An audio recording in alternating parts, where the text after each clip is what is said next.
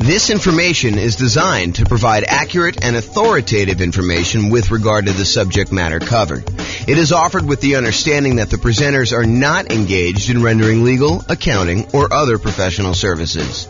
If legal advice or other expert advice is required, the services of a competent professional should be sought. Welcome to the Miami Real Estate Investing and Real Estate Financial Planning Podcast. Learn all about investing in real estate in Miami, Florida, with a combination of real estate financial planning and modeling with numbers specific to Miami, plus syndicated, more generalized recordings of live and pre-recorded real estate investing classes, not all of them specific to Miami. Be sure to stay tuned after the podcast for a message from our sponsors. Well, good morning and welcome, everyone. I am your host, James Orr, and today I have a really exciting class. This is sort of a continuation of yesterday's class, and today we're going to go over something that I feel is being sort of misrepresented in the marketplace in some ways, and I'll explain to you what I mean. So this is October 2023 that I record this, although this could really be any point in time, but some of the backstory is very relevant to the time period we just left. So right now, over the last, 5 years or so, we've seen real estate values skyrocket. We've seen a massive increase in the amount of equity that a lot of real estate investors have in their properties. And there's this push, I think, just in general, but also from real estate agents in particular, that investors should re-leverage up their properties. They should take some of the equity, some of the dead equity that they've got in their properties that they have seen from, having these really low mortgage interest rates where interest rates were really, really low. So that the amount that they're paying down in principal, especially early on, is much larger than when you have higher interest rates. Plus, they're seeing their property prices go up a lot. And so the amount of equity they have in their properties is really, really high. And we all know, well, I hope you all know, that as you own a property for a longer period of time, as your equity grows in the property, the return you're earning on that equity tends to decline. It's a real phenomenon. This actually exists. Like when you own a property for a period of time, the returns you're earning compared to how much you have invested in the deal, the equity you still have locked up in the deal, actually goes down over time. And so there's this tendency, this desire for a lot of real estate investors to say, hey, I've got all this equity in my properties. My return on equity is going down. What I should do is either re-leverage my property, go refinance out some of the money I've got tied up in there, or sell my properties and take the equity and then redeploy it, re-leverage up, go from having, 50, 60, 70% of equity back down to 20% of equity by putting 20% down when you buy property, or doing the nomad or house hacking strategy where you're buying properties as an owner occupant to move into. You can do 3.5% down with FHA loans, or 5% down conventional, or even 0% down with like a VA loan or something like that. So you can re-leverage up, take some of the money you have locked up in one property and apply it to buy, 1, 2, 3, 4, 5 other properties to kind of do this. And so what today's class is about, it's about this concept of expected value. And specifically, I'm calling this class why it's risky to leverage up when investing in real estate. Now, I want to be 100% clear. I'm not telling you do not leverage up. I'm not telling you to leverage up either, though. What I want you to understand is why it's risky to leverage up. And I want to show you some examples as to why you may not want to do this and what could possibly happen, so that you do this with eyes wide open and you make a educated decision when you do this. Plus, at the end, I might show you some really, really advanced stuff that we're doing where I go to Freaky Town about how we model some of this stuff to model more realistic examples of what's happening in the real world. So this class is called Expected Value, Why It's Risky to Leverage Up when Investing in Real Estate. And I'm going to jump right into the presentation. And first, I'm going to define expected value, because some of you are like, expected value, what? What is that whole thing? So what is expected value? Expected value is the average of the probability weighted outcomes that you might see in a situation. The Oxford Dictionary's definition is a predicted value of a variable like net worth or cash flow, or how long it's going to take you to be financially independent, or a measure of risk like debt to income or debt to net worth, or any of these other measures that we have. It's any variable that you want to do, but it is according to Oxford Dictionary's definition, a predicted value of a variable calculated as the sum of all of the possible values each multiplied by the probability of their occurrence. And I'm going to go into some examples, but I want you to just understand like what is happening here. So for us, we might ask something like, what is my estimated net worth or cash flow or the month that we achieve financial independence, where we look at all of the different things that could happen and what the probability of each thing happening is. So if we say, okay, look, I'm going to make this investment in this property. A year from now, what will my net worth be? Well, property values could go up.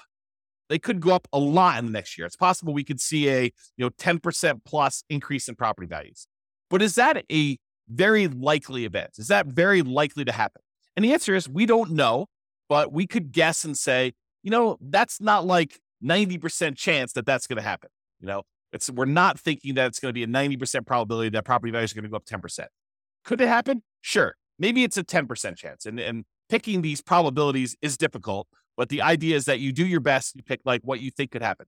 Now, is it likely that property values will go up a little bit in the next year? Sure. I think that that's a reasonable assumption for a lot of folks. And so maybe you say, 40% chance that property values are going to go up in the 3 to 5% range. And then you could say, well, I also think it could be somewhere between 0 and 3% that they go up. And so you can go ahead and estimate the probability of that being whatever it is, 20% or so.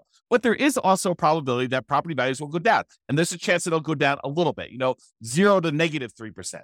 And then you could say that's about whatever it is, 20%. And then you could say there is also a chance that we will see a pretty significant decline in property values. Maybe that's a, 5 or 10% chance where it goes between -3 and -5 or -3 and -6 or -3 and -10 or whatever you decide your numbers are and what the probability is.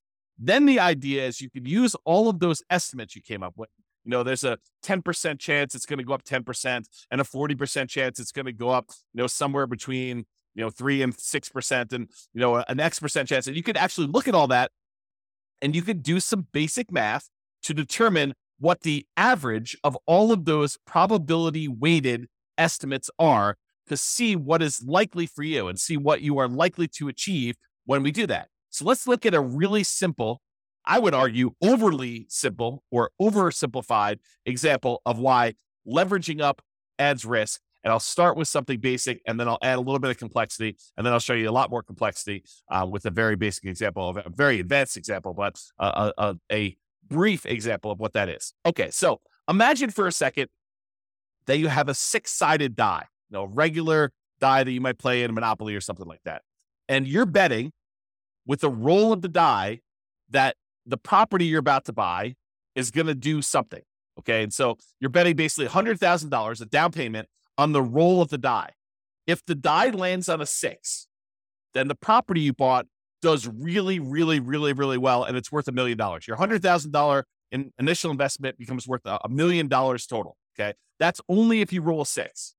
If the die lands on 1, though, then you are forced into foreclosure. The market goes horribly wrong. You have to jettison the property. You have to actually give the property back to the bank. You lose the full $100,000 that you invested in the deal, and you lose your credit. You have bad credit when you do that too. Okay. So if it lands on 1, then you're forced into foreclosure. You lose your entire $100,000 investment. The investment goes completely to crap. Okay. But if the die lands on 2, 3, 4, or 5, not a 1, not a 6, but any of the other numbers, 2, 3, 4, or 5, then your $100,000 investment is worth $150,000. So you have a reasonable return on your investment over some period of time. It's not just like instantly, but over some period of time, it performs reasonably well over the ownership period. So the question is, should you roll the die? Should you make the investment in this house? And what is the probability weighted average of all those results? So let's look at the math. And I created this brand new spreadsheet, which I will give to you as a download. I didn't set up a link for it, so I'll have to put a link in the show notes or something like that for you to get it. But it is a expected value, a risk and reward calculator, and it doesn't actually have to be for real estate investing, although this is a really good tool for you to estimate, a really basic tool for you to estimate what is going on with your real estate stuff. So what we did is we just put into this spreadsheet what the different results were, what the value of those things would be after those results happen, and what the probability of that happening are. And then we do some calculations and I show you what the expected value is. So I'll go walk you through it. So this is just the numbered examples of them. So you can put in as many as you want, up to 12.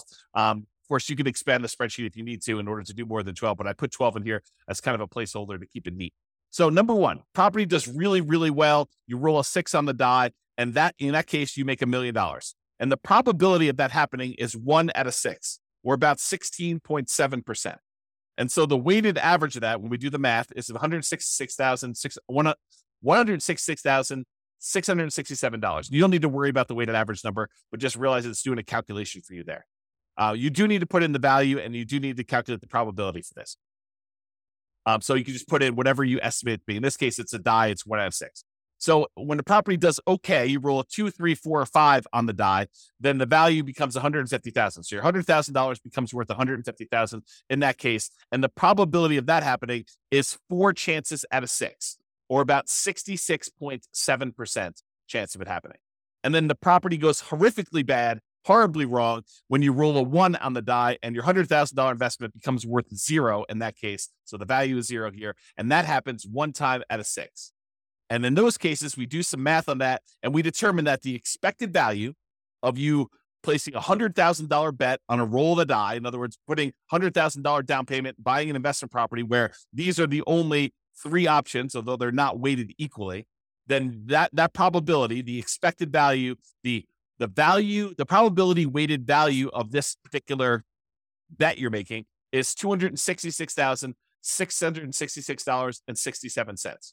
So in this case, if you could run this, if you had 1 million parallel lives to run, then on average, you would earn $666,67. Wow, it's a mouthful. On average of all those. Now, here's what's crazy about this is there are times if you roll the 6 on the die when you do really, really well, you make $1 million, you look like a stud, and you start telling people about all the different special skills you have of rolling a die and how amazing you are at rolling a 6. And yeah, I did that. My $100,000 investment now became $1 million, and you look like a superstar. But really, it was a roll of the die to a great extent.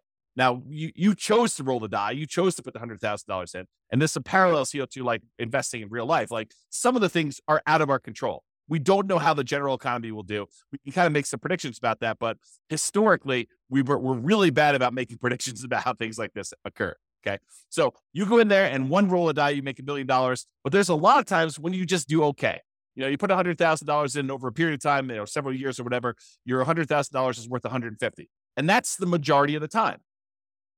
But what if in one of your lives, your $100,000 investment was the time when everything went to crap and it went to 0? You don't feel so good about that. And unless you have another $100,000 sitting right behind you where you can take that and redeploy it and make another investment right afterward in order to do this, the chance of you having that another $100,000 is relatively low for most people. So the trick is when you're looking at these things, you need to not only look at the probability and the expected value of how this might do overall, but you need to look at how much of a variance there is. In one case, you make $1 million. That's 1 out of 6 chance. In one case, you make $0 or you lose all of your money, and that's a 1 in 6 chance. But there's a huge middle where 2/3 of the time, you are actually only going to make $150,000 on that particular investment. So you got to decide, is it worthwhile that 1 time out of 6, I'm going to go broke, and 1 time out of 6, I'm going to become a millionaire, and like 2/3 of the time, 4 out of 6, I'm actually going to just do okay on this particular investment. And that's sort of the decision we're talking about as to when you should leverage up. So let me talk to you about this example. And this is just one of many examples I could have given you, but I think this demonstrates it pretty clearly. And so I'll just use this one, and we could do more of these in the future, especially if you like them. Go ahead and reply to me, send me a comment if you like this video, and we could do more variations on different things, not just this one example, because I think it's really interesting to think about this for a lot of different examples, but this one is particularly good. So let's look at the expected value. If you have one property, it's a $500,000 property, and you own it free and clear. You don't have any mortgages on it. You have $500,000 that you can invest. You buy one free and clear property. So you own one property, and it's worth $500K. So we have a couple different things that could happen in the marketplace, though. Okay, I set up 5 different scenarios. One scenario is where property values go up 6% and you have 6% higher rent. And we're kind of looking at like a year out. So this is sort of like 1 year of number where you're able to get 6% more rent and 6% appreciation on a particular property. And in that case, if you own one $500,000 property, including all of the different benefits of investing in real estate, cash flow, your cash flow from depreciation, appreciation, and debt pay down, which is none in this particular case, your $500,000 becomes worth $571,000, $972. And I've said, there's a 10% chance that will happen, that property values will go up 6% and you'll have 6% more in rent. And so we do that calculation here to show you what the weighted value of that is. Now I say to you, okay, there's also a chance that property values will go up 3%, a relatively reasonable appreciation rate on a single property, and that you're getting 3% more rent. And so if you do that, it's worth $555,000, almost $556,000. But I've said that is probably the most likely scenario, that 55% of the time, more than half the time, that is likely what's going to happen. You're just going to see slow and steady appreciation, about 3% per year, and you're going to see 3% higher rents when you do that. And so you make $55,000, almost $56,000 on your $500,000 investment, kind of doing that deal. Okay. But that happens most of the time, 55% of the time. There's another scenario where you see no appreciation. Your property that you bought for $500, a year later is still worth $500, and you don't see any premium or any discount on rent. It's flat. So no rent appreciation and no appreciation on that property. And in that case, your $500,000 property made you about $39,514. So you have about round up a little bit, about $540,000 doing that. And I think there's about a 20% chance of that happening, where because of the market conditions, prices were way up over the last bunch of years. Interest rates are at 8%. And so we're saying, look, instead of property values going up, they're not going down, but they're not going up either. They're sort of just going to hold their own, and they're going to stay there for a year. And so we have about a 20% chance, or a 1 in 5 chance that is going to happen. Now, I also think that there's a chance we're going to see a price decline, that property values will go down by 3%, and that we will have 3% lower rent. And if that's the case, you're only going to make $23,285 by buying this $500,000 rental property. And I'm assuming that's going to happen about 10% of the time. So there's a 10% chance that instead of property values going up or staying the same, that they actually go down, and rents are a little bit less than what you thought they were going to be as well, by about 3%. And then finally, I said that happens 10% of the time, if I didn't say that. And then finally, I think there's a chance, might be a small chance, but there's a chance we're going to see a pretty significant decline, a negative 6% appreciation rate and lower rent, about 6% lower rent in that particular property. And in that case, you only made $7,055 on that particular property, because you still have a little bit of debt pay down, you still have some tax benefits. So even though the property value went down, you still were profitable on the property. It was just a really small amount of profit. So your $500,000 property, the overall assets that you have now are about $507,055. And I think there's about a 5% chance that is going to happen, or about 1 chance in 20 that you're going to see that decline. Now, if we take all the values I just told you and we multiply them by their probability, we can figure out what the weighted average is, or what the weighted value is, and then we can calculate expected value. You don't need to know the math. The spreadsheet does it for you. But the expected value, if you're making a $500,000 investment now, is about $548,439.90. So when you look at this, you're like, okay, that's great. I make a $500,000 investment, even with taking into account that the market could go down, I'm still going to make about $548,439 if I had an infinite number of lifetimes to run this in parallel, and the infinite number of universes where this could possibly happen. This is what my result is. And when you look at this, you think to yourself, okay, if things went really, really well, I would love to take my $500,000 investment and make it $571 in about a year. And even if things went really, really ugly for me, I had this $500,000 investment and it's only worth $507. So I didn't lose a lot of ground if this happened. Now, let's take this same property, but let's buy 5 identical ones, put 20% down instead. This is the idea of releveraging up, right? You have a bunch of equity in your property, in this case, 100% of equity. And instead of buying this one property and having a ton of equity in it and having it be really resilient to price declines and really resilient to rent declines, what we're going to say is, look, we're going to take this same $500,000 and I'm going to put $100,000 down on 1, $100,000 down on 2, 100 on 3, 100 on 4, 100 on 5. So now I got 5 leverage properties. They're not going to cash flow nearly as well. In fact, they're going to cash flow about $100 a month at like the rent appreciation being 0. We're going to say it's about, $100 a month in positive cash flow when you're buying these properties, so 20% down in this particular example. But we're going to look at what happens in all of these 5 different scenarios where you have 6% appreciation, 3%, no appreciation, -3, and -6, all with the same probabilities. So we're going to see how this differs. And that's what this shows you. So the one where you have 6% appreciation, 6% higher rent, The values, because you're leveraged, because you've got 5 properties now, that $500,000 investment is now worth $700,465. You basically had like almost a 40% return, $200,000 return on a $500,000 investment. You're crushing it. And so if that 10% chance of this happens, you're looking great. It's amazing for you. The one where you have a 3% appreciation rate and 3% higher rents, you have $619,000. So you made about $120,000 approximately on that investment because things went in your favor and you re-leveraged up and things look awesome. And remember, that's the largest probability one. There's a 55% chance that we think that property values are going to go up about 3% and that rents are going to go up about 3%. And so we're thinking that that's what's likely going to happen. There's a 55% chance that that's going to happen there and that you'll do pretty well because you made about $119,000, a little bit more than $119,000 doing that. In the case where property values don't go up at all and that rent doesn't go up at all, you still make about $38,170 on this particular deal. You go from $500 to about $538,170. And we think that's going to happen about 20% of the time. But here's where it gets tricky. If you have negative 3% appreciation and you have 3% lower rent, you actually end up losing money. The $500,000 you had invested now is only worth $457,000. So you've lost, what is that? $43,000 because the property values went down 3% and you have 3% lower rents. This is the downside of leveraging up. This is the ugly side of that happening. And even though we're only saying that it happens 10% of the time, how would you like your 10%, the one lifetime you're living, because you can't average this out. You can't do this an unlimited times in parallel. You have one life. And what if your one life means that you're at that negative 3% and you've got that lower rent? And so there's a risk that you actually could go from your $500,000 to being worth less than that $500,000. You could be negative. And yes, I do understand that, you give this enough time, it may recover and all that other stuff. I totally understand that. And I agree. The longer you hold real estate, the less risky it tends to be because over a very long period of time, real estate tends to appreciate about that slow and steady 3% per year. Rents tend to go up about the same as inflation, about 3% per year. And that you end up paying down the loan over time and that gets better. So I do get that the longer you hold this, the less risk you have, but I want you to understand where this extra risk comes from and how it actually plays out when you look at this expected value concept.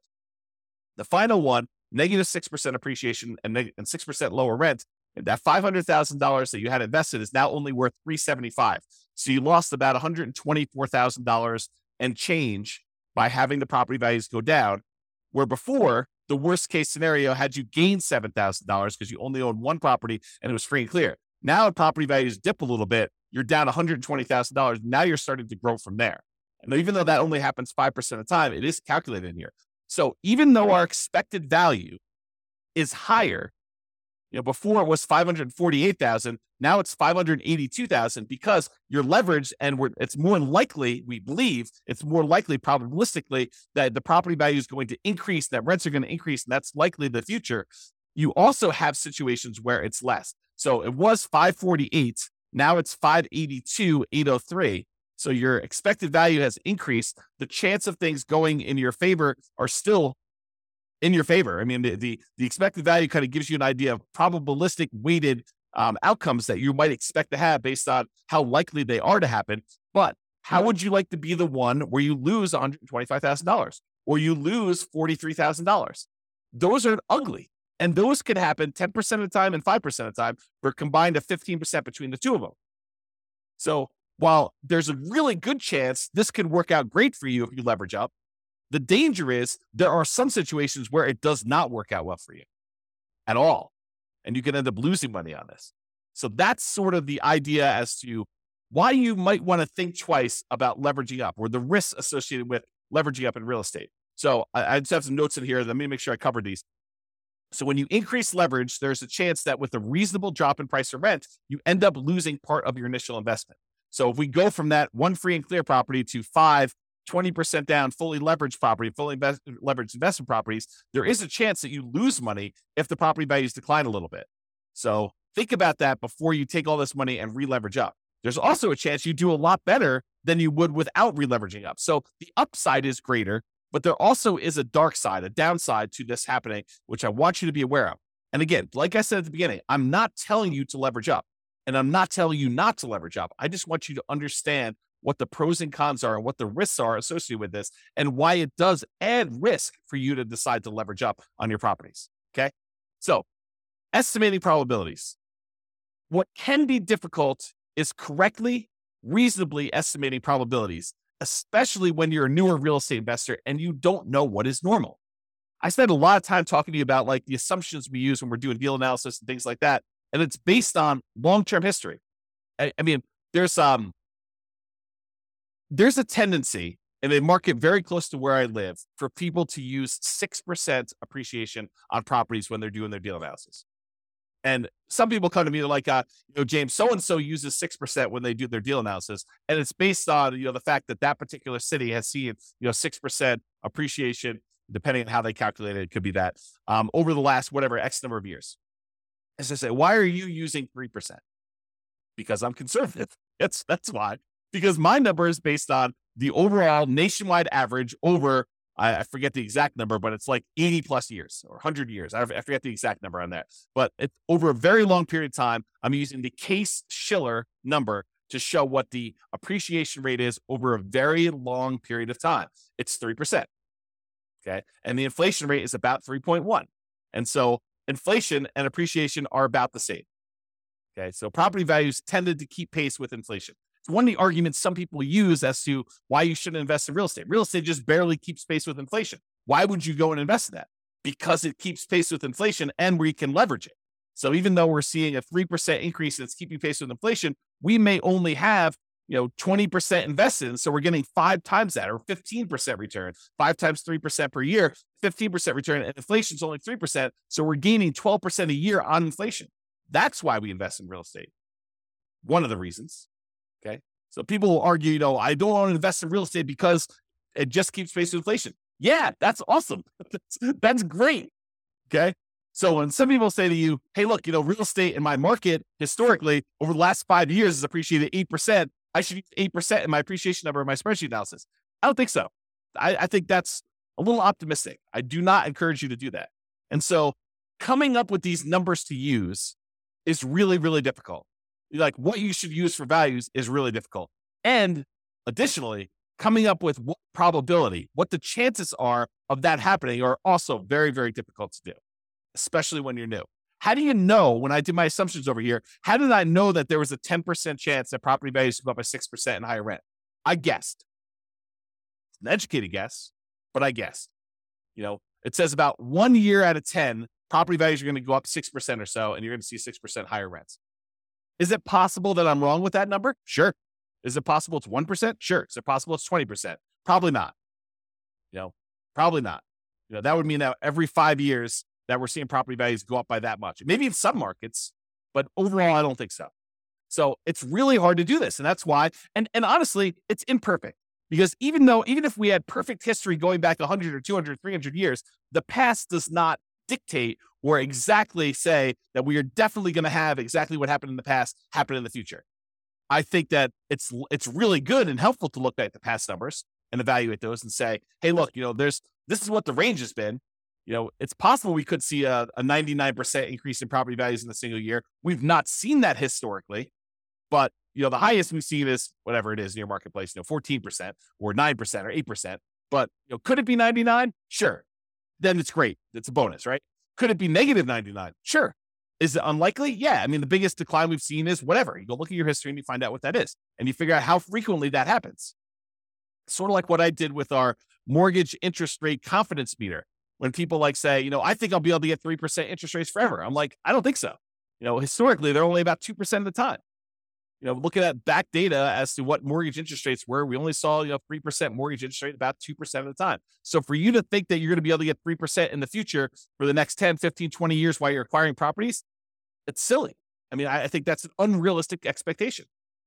Okay. So when you're looking at these things, it's really hard to estimate these probabilities, but I think you do the best you can and you update it over time. You're like, look, I really think that this is unlikely, or I think that this is more likely. And we have this recency bias where we think that what has happened recently is more likely to happen in the future. And I think there's a little bit of truth to that.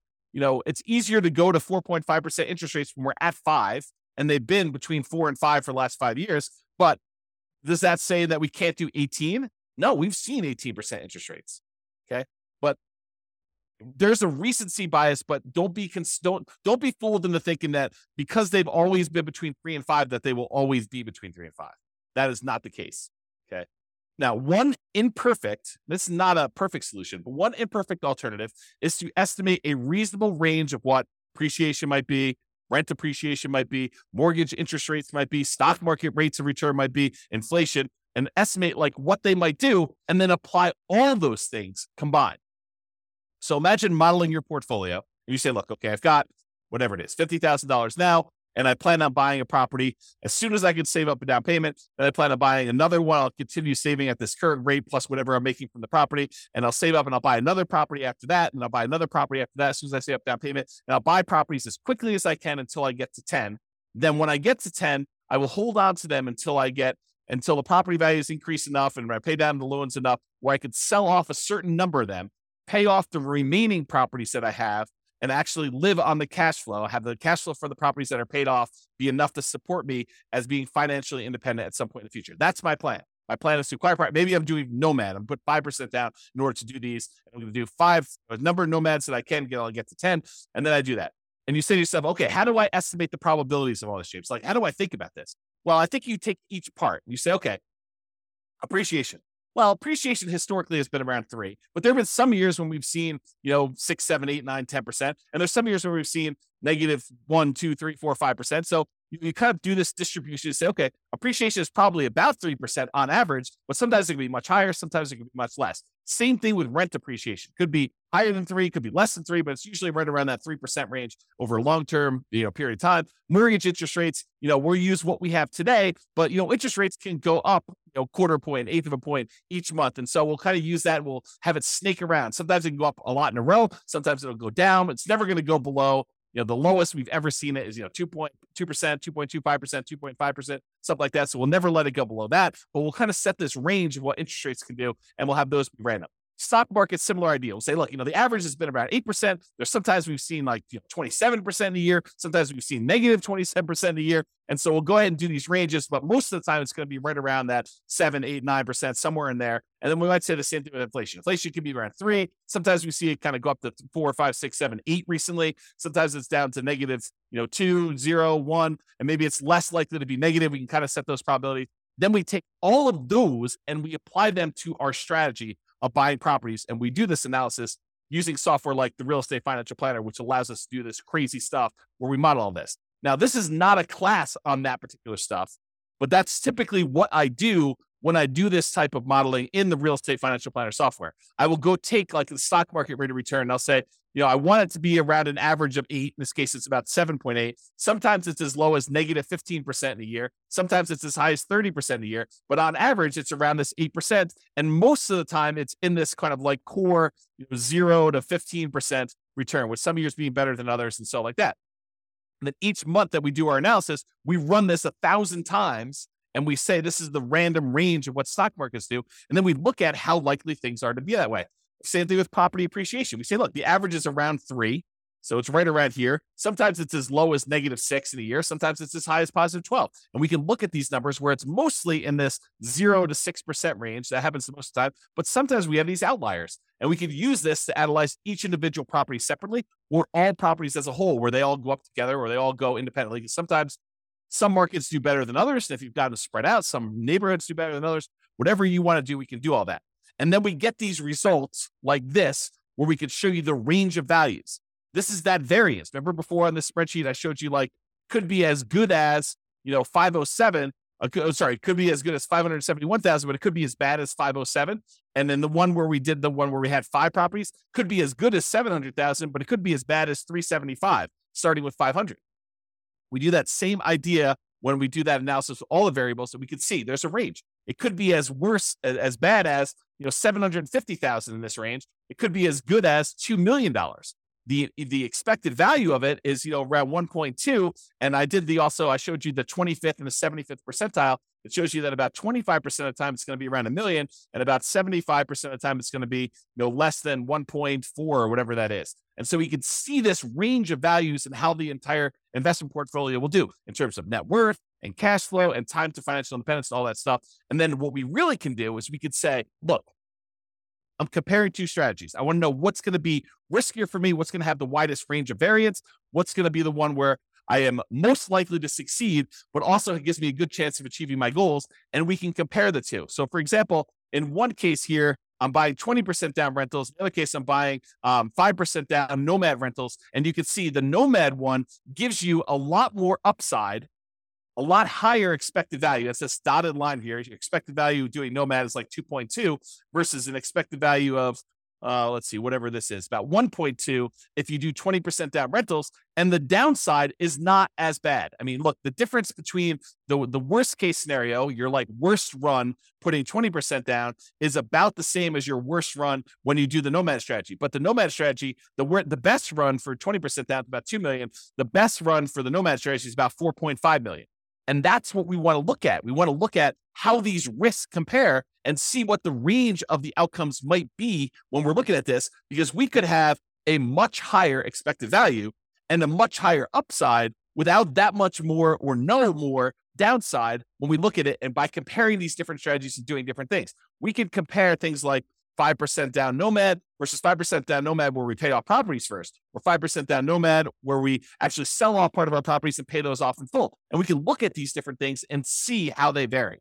And they could do that with things like net worth or cash flow. And this is one just showing you how long it takes you to be financially independent. And this is the 20% down one. It shows you that the expected value, the like number that is likely to happen, is about 30 years in this particular case with all these assumptions. And this is based on Norm and Norma, if you remember that from a previous podcast episode. But basically, it shows you it takes about 30 years for them to do this, but it could happen as early as 200 months, which whatever that is, a little less than 20 years, probably like 18 years or so, if I had to guess. And then it could happen as late as way past 40 years. It's kind of like the worst case scenario. So you can see the variance in those. And I looked at the 25th percentile. That happens at about 300 months, and the 75th percentile happens a little over, 420 months or whatever that is. And you can see these ranges of when these things happen, and you can also compare these to see which one gets you to financial independence faster, which is what we covered yesterday. It's like all the different ways we could do, all the different things we could do, all the different ways that we can actually make financial independence happen quicker for us. But that's not the whole story, right? We just showed you that sometimes you can actually have it happen faster, but if you look at it, it's happening faster at the expense of increasing our risk of having some type of catastrophic or significant failure.